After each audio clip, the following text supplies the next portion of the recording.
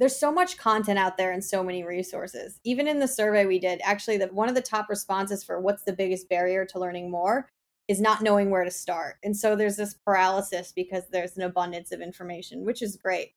I almost think of it like when you learn a language, there's the level of, there's grammar, there's spelling, there's general basics that you need, tools you need to understand before diving in.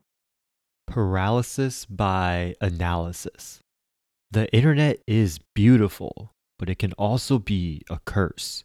Many times I've tried to learn something new and then just became so overwhelmed with the information.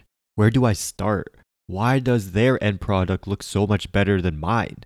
Do I suck? Those are some of the questions that I would end up asking myself. And when it comes to investing, I remember being in the Young Investors Club and asking myself, what even is options trading? Don't worry. This episode is all about the basics, and Katie and I share some of the resources that helped us learn more about investing. You have to walk before you run, right? Welcome to Declassified College. And in this episode, we answer the question, where do I start? Choose your fighter. Fight.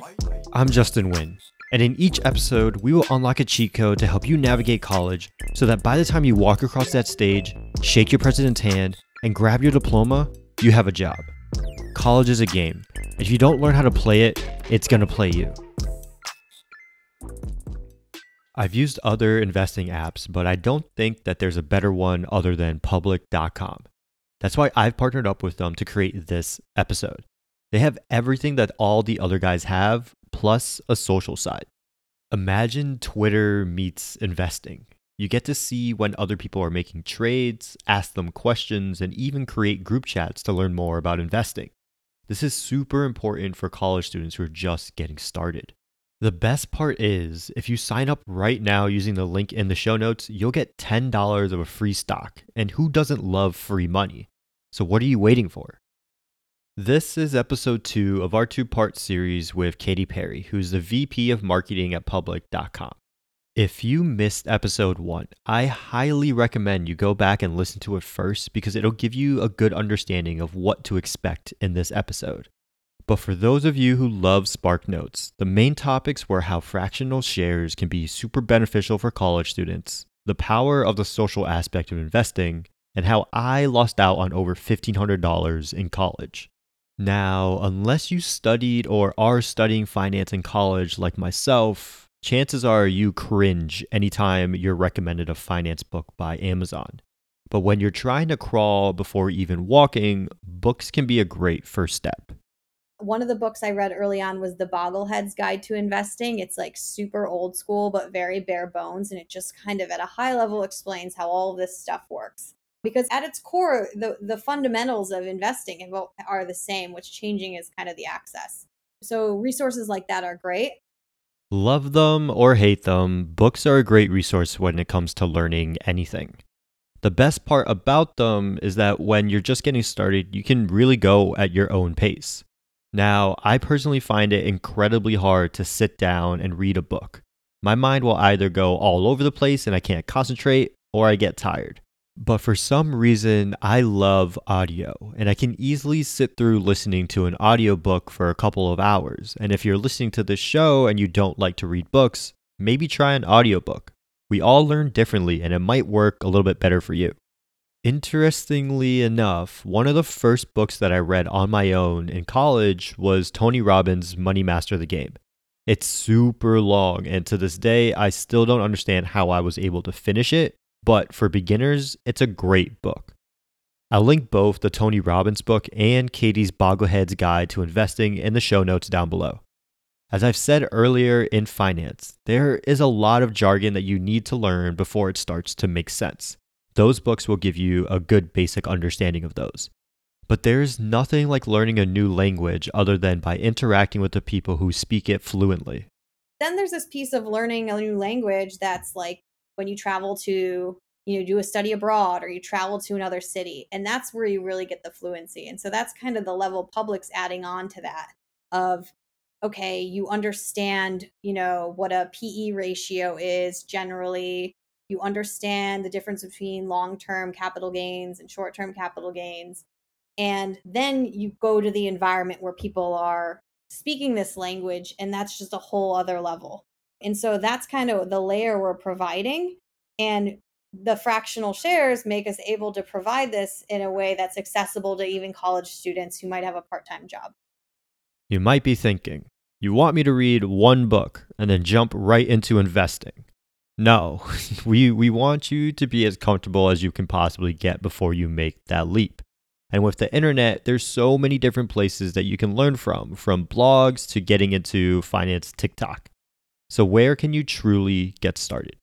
One of my favorites is obviously Morning Brew, which I'm sure a lot of your listeners already subscribe. I just love how they break it down. They also have great podcasts. They have the Business Casual podcast, which is amazing, just insight into trends and like entrepreneurs, and they get incredible guests. Like I think they have Andrew Yang coming on next week. And so you get that like here's what's happening day to day, and then they offer content that's the more high level.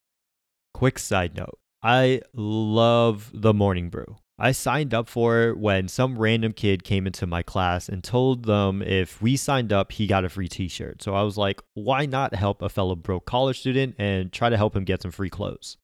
But Morning Brew is one of the few newsletters that I still pay attention to every single day.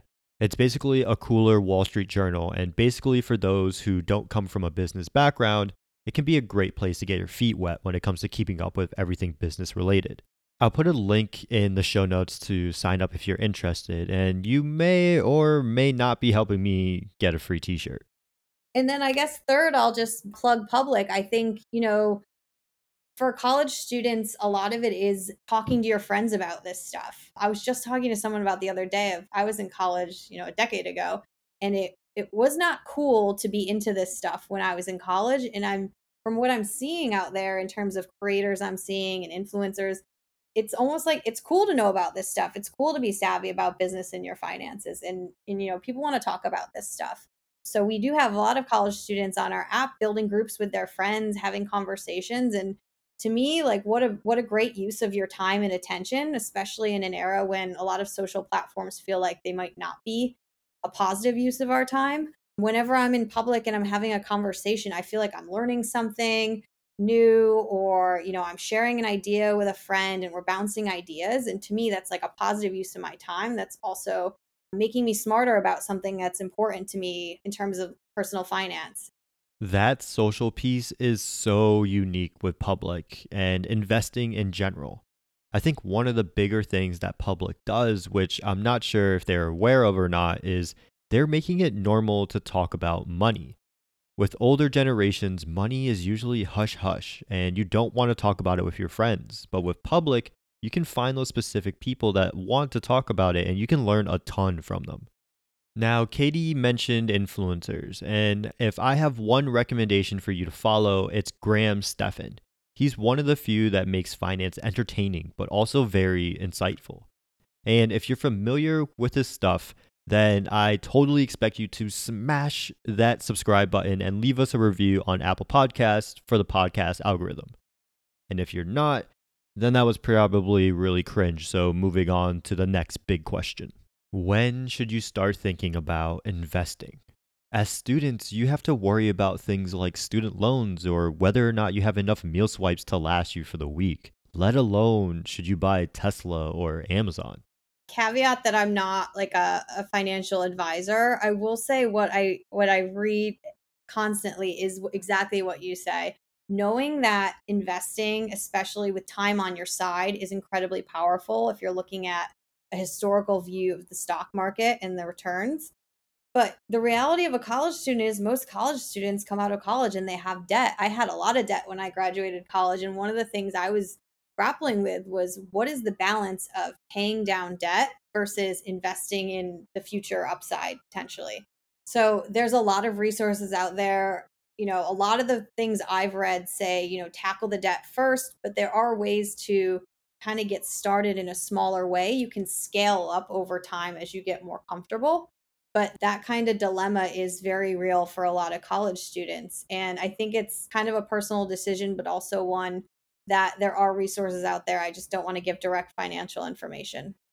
As like how we've covered if you should get an MBA or not, there isn't really a blanket answer here of when you should start investing as a college student.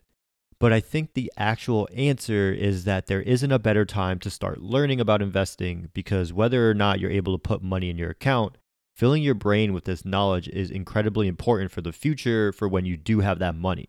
Learning personal finances will start to change the way that you think about money in terms of spending and saving. You may not be able to invest today, but you could get excited about saving so that one day you can. It's all about habits. Having a budget is like the square one to start with, understanding what you have coming in, what's going out, and it seems very rudimentary. But when I first, graduated, I had a lot of student loan debt, and they were private loans. I was living in a very expensive city, and I was literally tracking every dollar in and every dollar out. And even the act of just tracking makes you more aware of where are you spending on things that you don't necessarily need to be spending on that add up over time. For me, how I use Public, it's an investing platform, but it's almost like a built-in saving platform too for me. I'll commit to saving a little bit each week. And because of the fractional shares, I can kind of just add to my positions of these longer term companies I believe in. And I kind of automate that and create a habit. We also have, features in the app like dividend reinvesting, where if you're investing in a dividend stock, which pays you out quarterly, you can just set that to reinvest back in the company, and you can build that position and not even think about it. So I think automation where you can and just creating habits and sticking to them is a really good tool. And even if it's a small amount to begin with, you're kind of just building in that habit and mindset from the get-go. And then when you advance in your career, you can kind of just scale up from there, but the habit already exists. Baby steps. That's what building a habit is all about. And even Usain Bolt, as he bolts to the finish line, he still had to learn how to take baby steps. Now, there's a reason that we branded the show around cheat codes. Each person that we bring on needs to share that one thing that they wish that they knew earlier. One thing I learned at my first job that it was a little ways into it that I wish I knew. When you start off in an internship or a job, somebody really wise told me to always have a point of view and a perspective. And so, anecdotally, when I started my first job, I was noticing a lot of opportunities and I was sharing things up to my manager, but I was failing to add a perspective or opinion on it. And the feedback I got was to always have an opinion, never be afraid to have a voice and an opinion. So instead of just forwarding something along, really thinking about, why are you sharing this, or why are you presenting this idea, and having an opinion. I think having opinions is such a powerful way to make a name for yourself early on in your career. And it's something I wish I did sooner. And clearly, it's worked for Katie. She's the VP of marketing at a fast growing startup. It can definitely be scary to stand up, especially early on in your career, but having an opinion is important. You have a completely different perspective than everyone else that you're working with.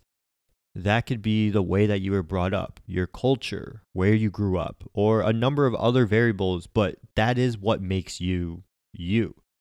And if you just sit behind your desk, answer emails, and submit your work, you may get the job done, but you might not get noticed. And in order to continue to grow in your career, your great work needs to be noticed. And one way to do that is to share the opinions that you have.